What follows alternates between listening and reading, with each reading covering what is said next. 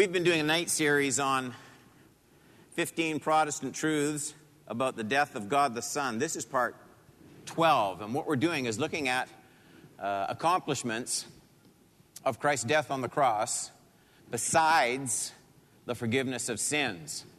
And we've looked at about 9 different accomplishments of the cross of Christ, and there'll be about 3 or 4 more in our Sunday night series.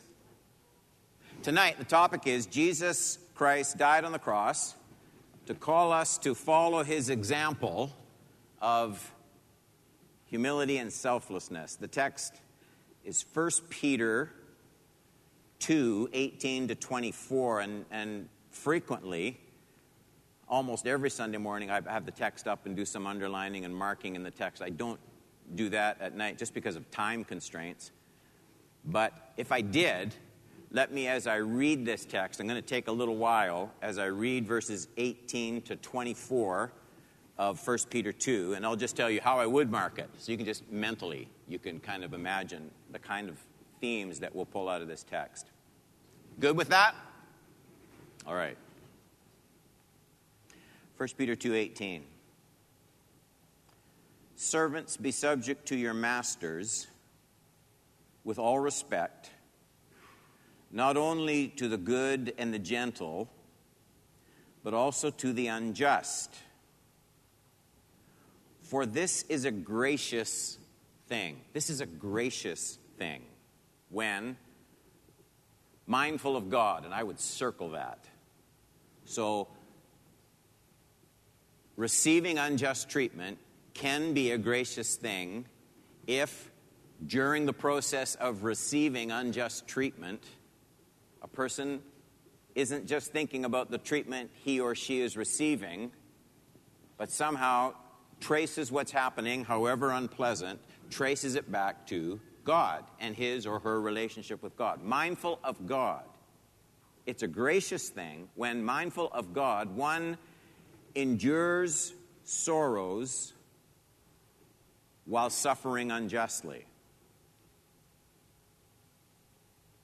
For what credit is it if when you sin and are beaten for it, you endure? But if when you do good and suffer for it, you endure, that's the 3rd time he's used that phrase, endure. Enduring it means not just bearing up under it. Enduring it means going through it without any kind of retaliation. Okay, that's what he means when he talks about enduring. But if when you do good and suffer for it, you endure,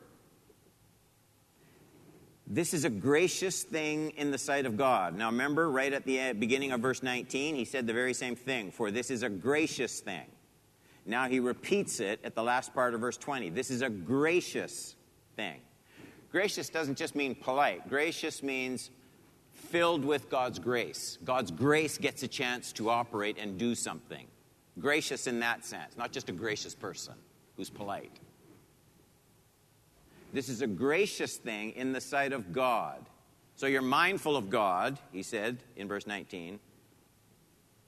And now it's gracious in the sight of God. 21, this is surprising. For to this, this is enduring without retaliation. For to this you have been called. The called is by God. Because Christ also suffered for you, leaving you an example, so that you might follow in his steps. He committed no sin, neither was deceit found in his mouth.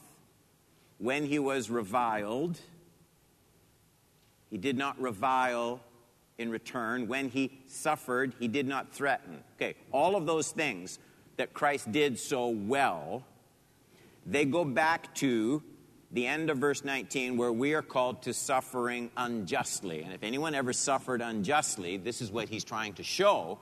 That's Jesus. He didn't do anything wrong. He didn't strike back. He didn't revile. He committed no sin.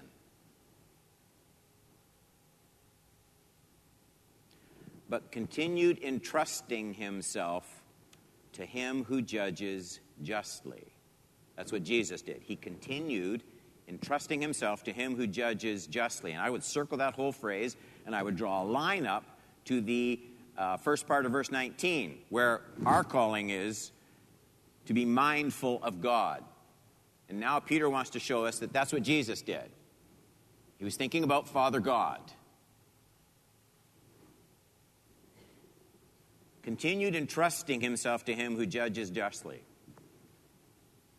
He himself bore our sins in his body on the tree, that we might die to sin. Dying to sin has to do with, like, Jesus didn't revile back. He didn't threaten. He didn't sin in any of those ways. And so we're to look at that. Jesus died on the cross so that we won't commit those kinds of sins when we are treated unjustly, that we might die to sin, live to righteousness. And then these words, by his wounds you have been healed. And typically we take those words and apply them to divine healing and its application in the atonement. And I think there are statements to that effect, very similar words to this, in other parts of the New Testament. I'm not sure. I'm not dogmatic. I'm just saying I'm not sure that the kind of healing being talked about, when you take it in context, is so you suffer mistreatment, ill will, and instead of responding with like treatment, with anger, vengeance, slander, revenge, because of the way he suffered by his stripes, you've been healed. There's something he wants to work in your heart and in your life when you suffer in that way, in that like fashion. There's the text. Let's just pray. Help us, Lord, in these next minutes.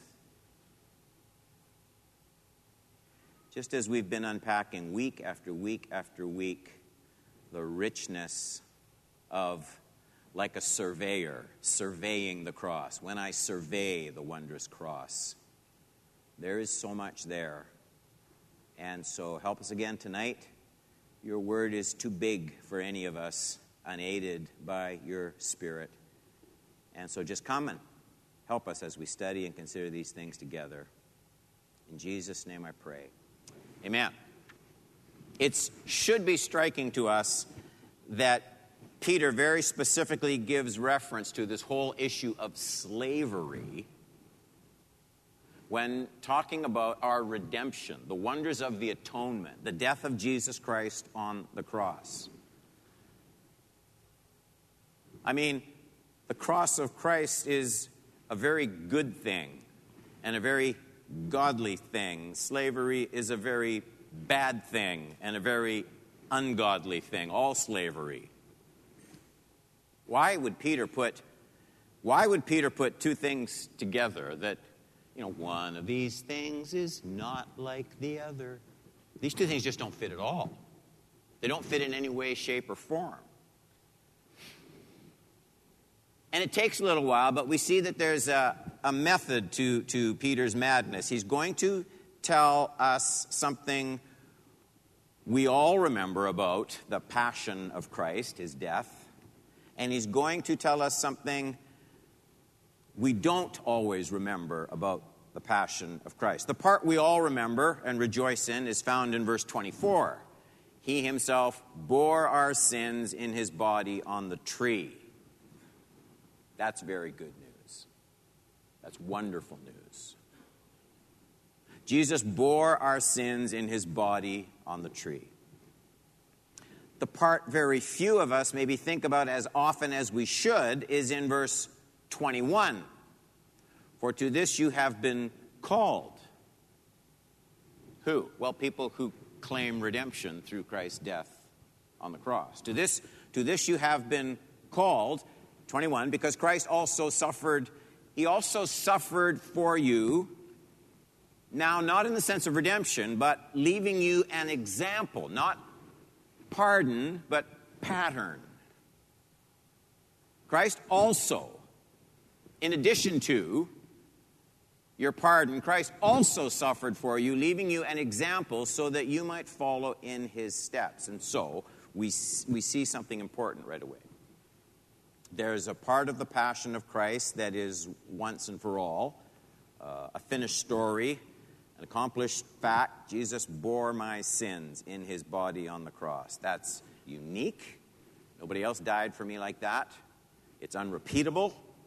Nobody else can ever or will ever accomplish this in his or her death. Martyrs may abound, but only one unique person, God the Son, bore our sins. But there's also a part of the passion of Christ that is to be constantly repeated. It's to be constantly repeated in the lives of Christians all over the world, because Jesus' death not only purchased my pardon, it also laid down a pattern. 21, leaving you an example so that you might follow in his steps. Leaving you an example. Hupogrammos is the Greek word. Just think of the English word we might get from the last part of that phrase, grammos. What do you think of? Grammar. Grammar. The Greek word literally means an underwriting, or to write under. You've seen this. It's a term used to describe the process of teaching small children to, maybe you've got some kind of a little plastic outline of letters of the alphabet, and they put the pen or the pencil in it, and they trace it around the edge, and they can make a perfect A or a perfect B. To write under, to trace a perfect form so that they could learn to form the letters perfectly on their own. And then, to make it a bit stronger, Peter adds a phrase that is only used in our text. It's repeated nowhere else in the New Testament.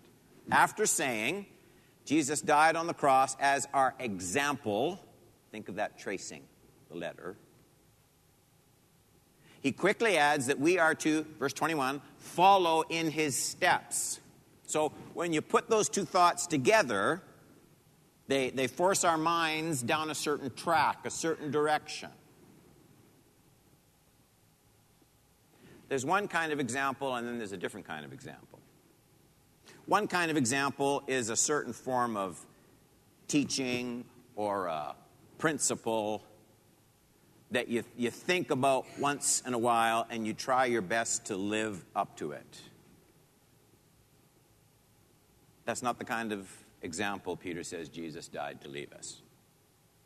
There's another kind of example that isn't just a mental concept or an idea. It's more like placing your feet in another person's footprints. Remember that? There used to be that poster. You've seen it. It's this beautiful sunset on this sandy beach. And it's got this, it's about Jesus. And it's you only see one set of footprints because he carries us through our trials and our difficulties. It's okay. I like what I saw online. It's actually even better, where it's got this set of footprints. And it's even called footprints. And then you see these two lines. And it says, and this is the part where I had to drag you for a while.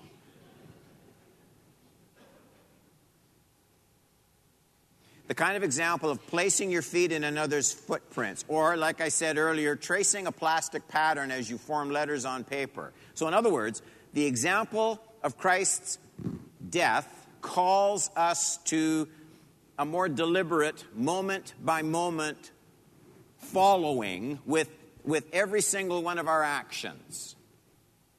It's not an abstract example.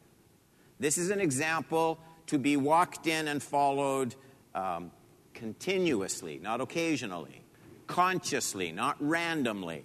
It's to be the dominant influence and effort of our lives. So keep thinking about to trace with a pen or a pencil inside of a pattern. You could teach kids to write in another way. You could just stand up at the blackboard, put the letters on the blackboard in front of the class, and say, do that. But will they copy them properly? You don't know. Just because you wrote them correctly doesn't mean they will write them correctly. Because there's a certain distance in that kind of copying. So Peter chooses a word that describes this method of following a pattern. It's a picture of hands-on, like you putting your hand on the child's hand and forming the letter so that he can't form it incorrectly.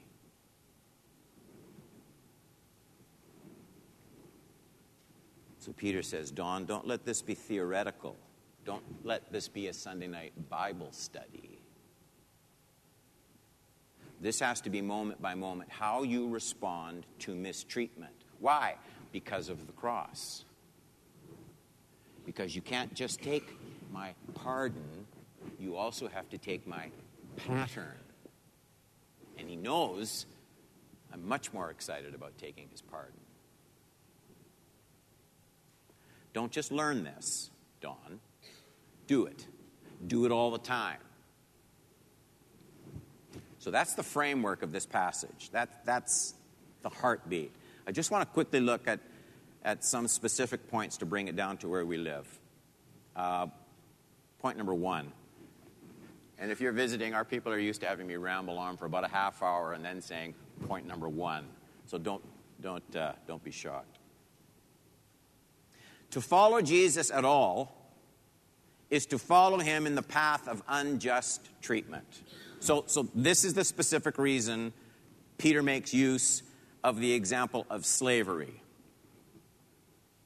It's a horrific example.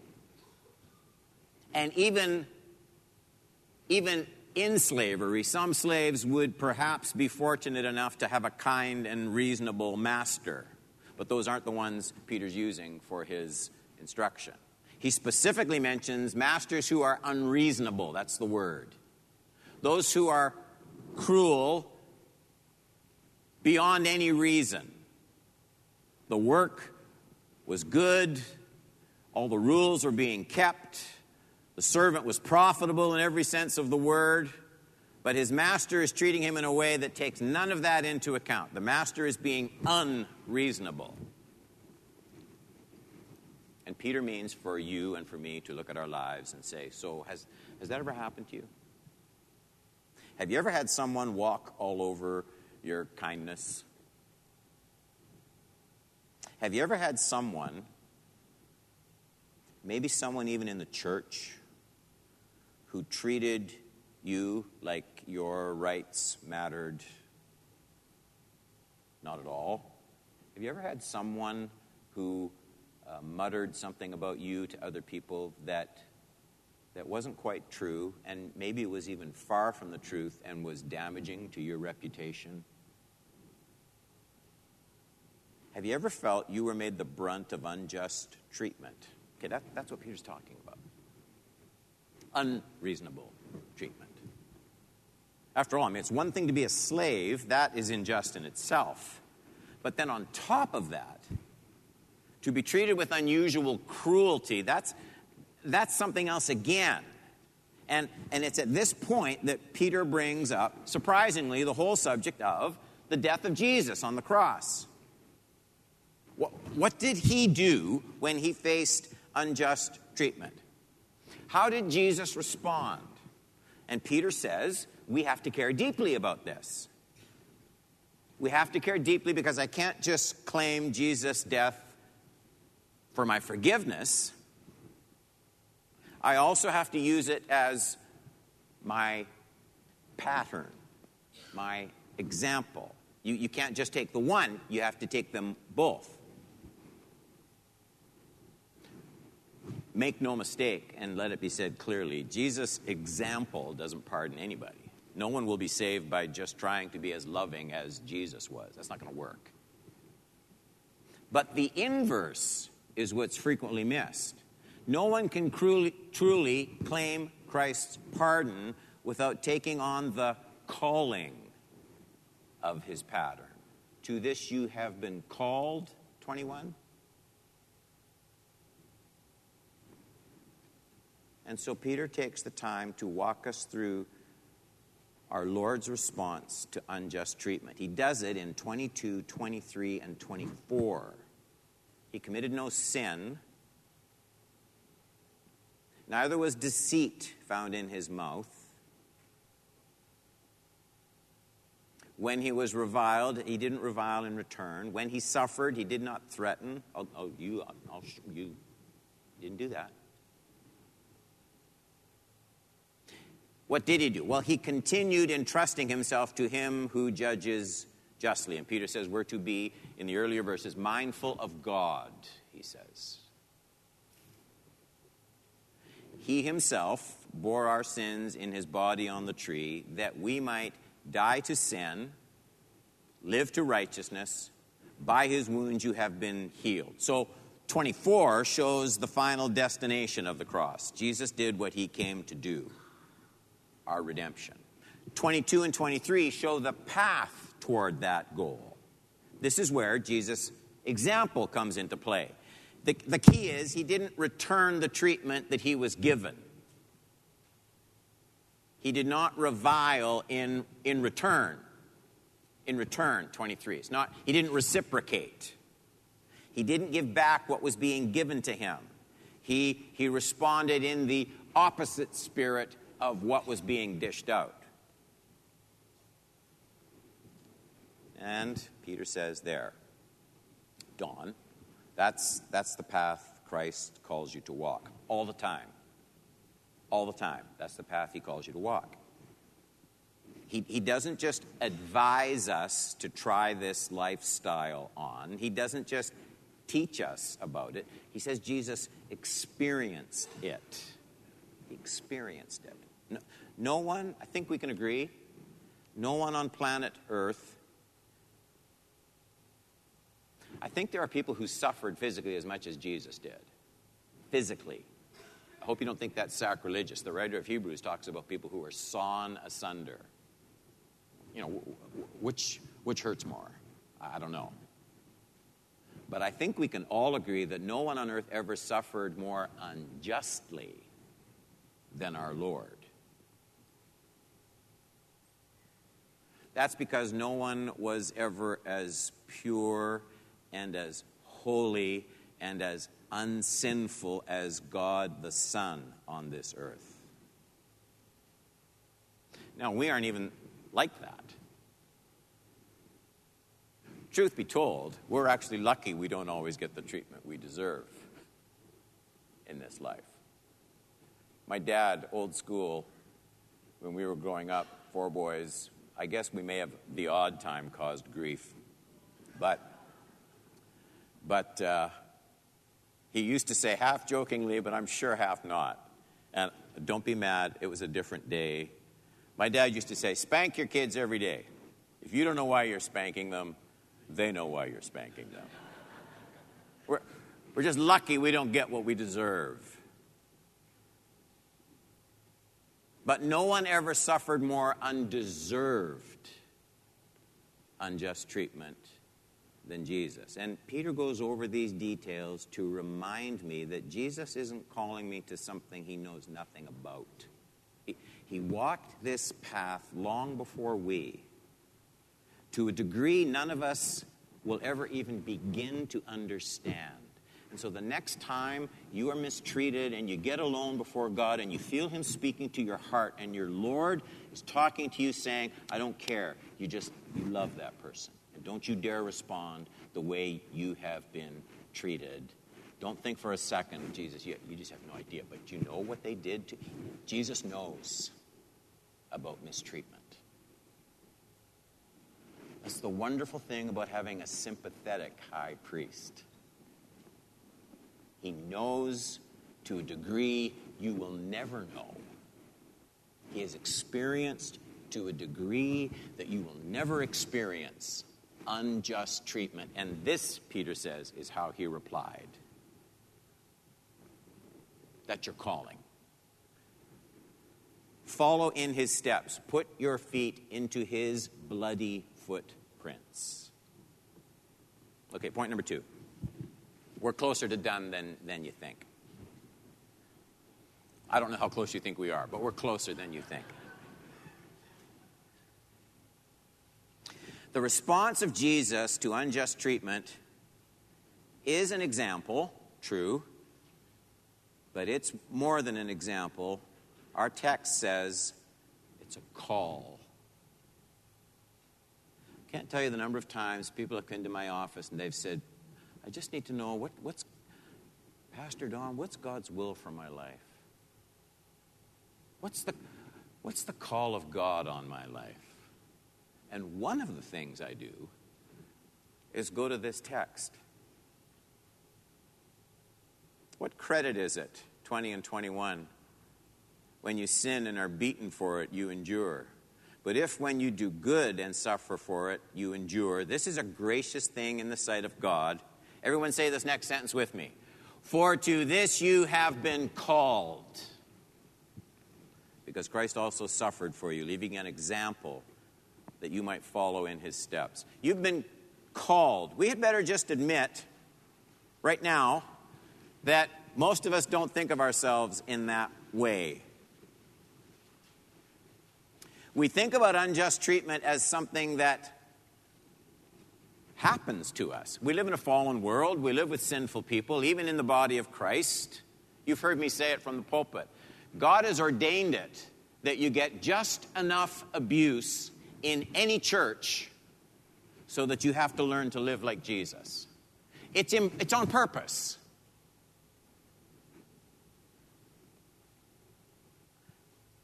We tend to think of the unjust treatment we receive as just either the devil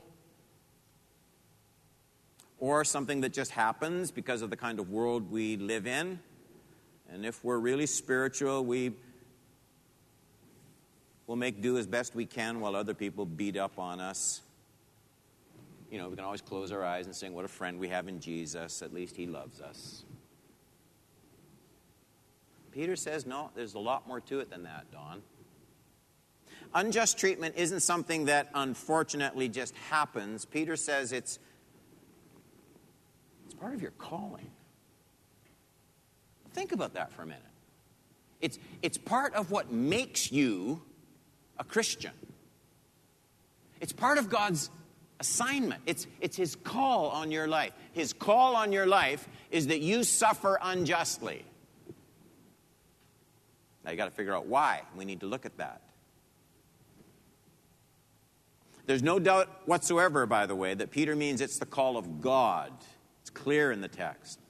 It's as important a part of the death of Christ as is the forgiveness of my sins. It's a key part of the reason Jesus went through all he went through instead of just dying on the cross. Why all the mistreatment leading up to it?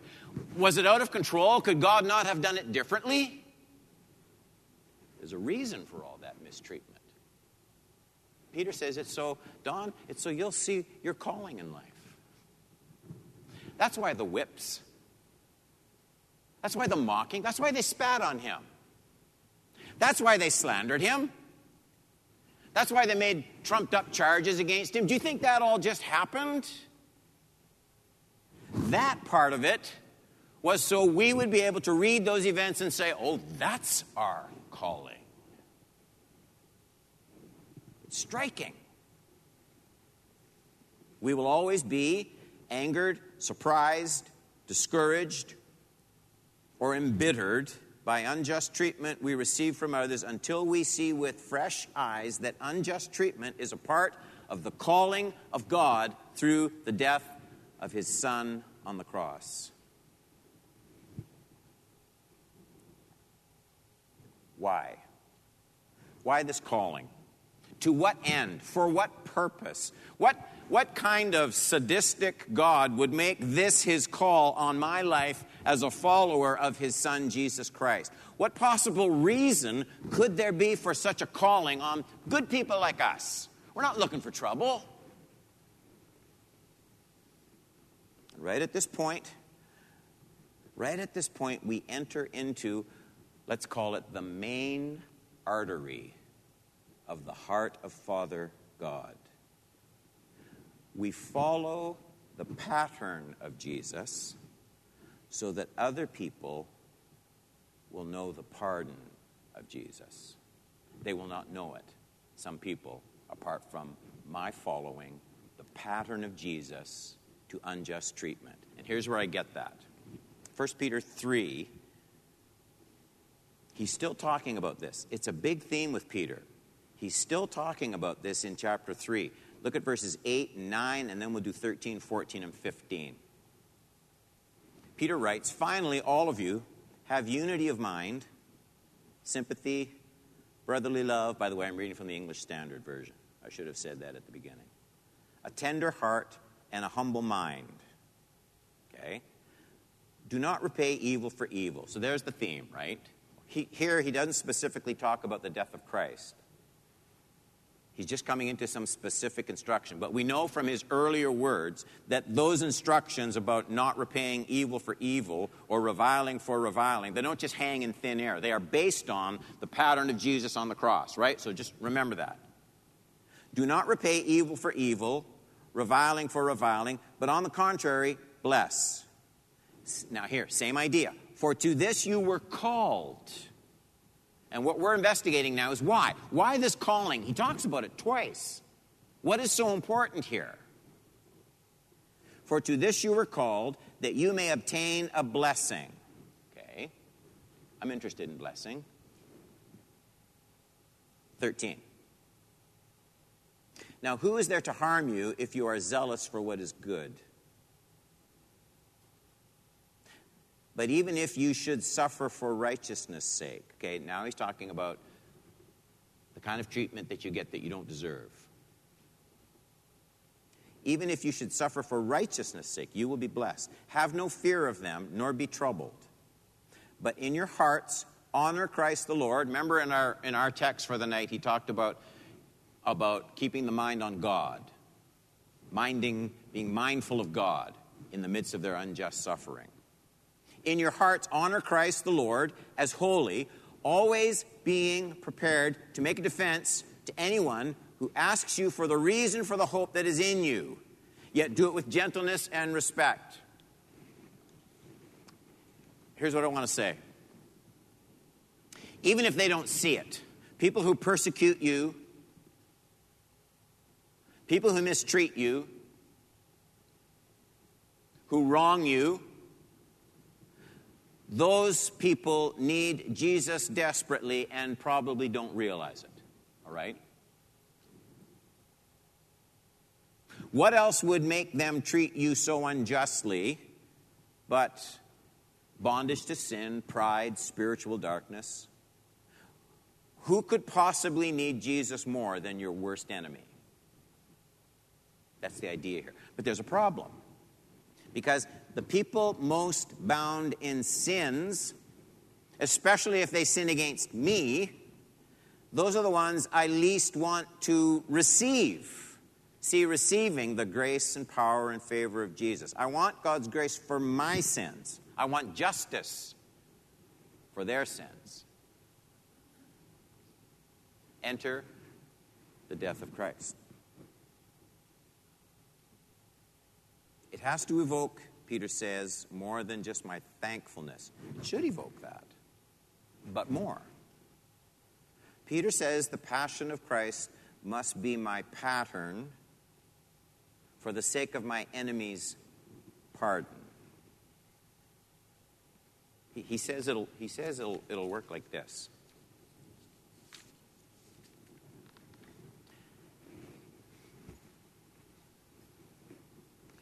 In most of the world, when we see people who are wronged, other people respond in kind.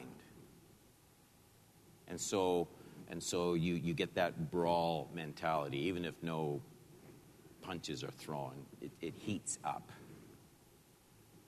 Bad actions tend to incite bad responses, and it escalates. It escalates between individuals, it escalates in communities, it escalates in wars. Peter says, if you've received pardon in Christ, you've also received a calling. And the reason for the calling is the person who badly mistreats me needs the gospel. But if I respond in kind, if I treat him the way he's treating me, then my words about grace and love and forgiveness and mercy will have a rather hollow ring to them.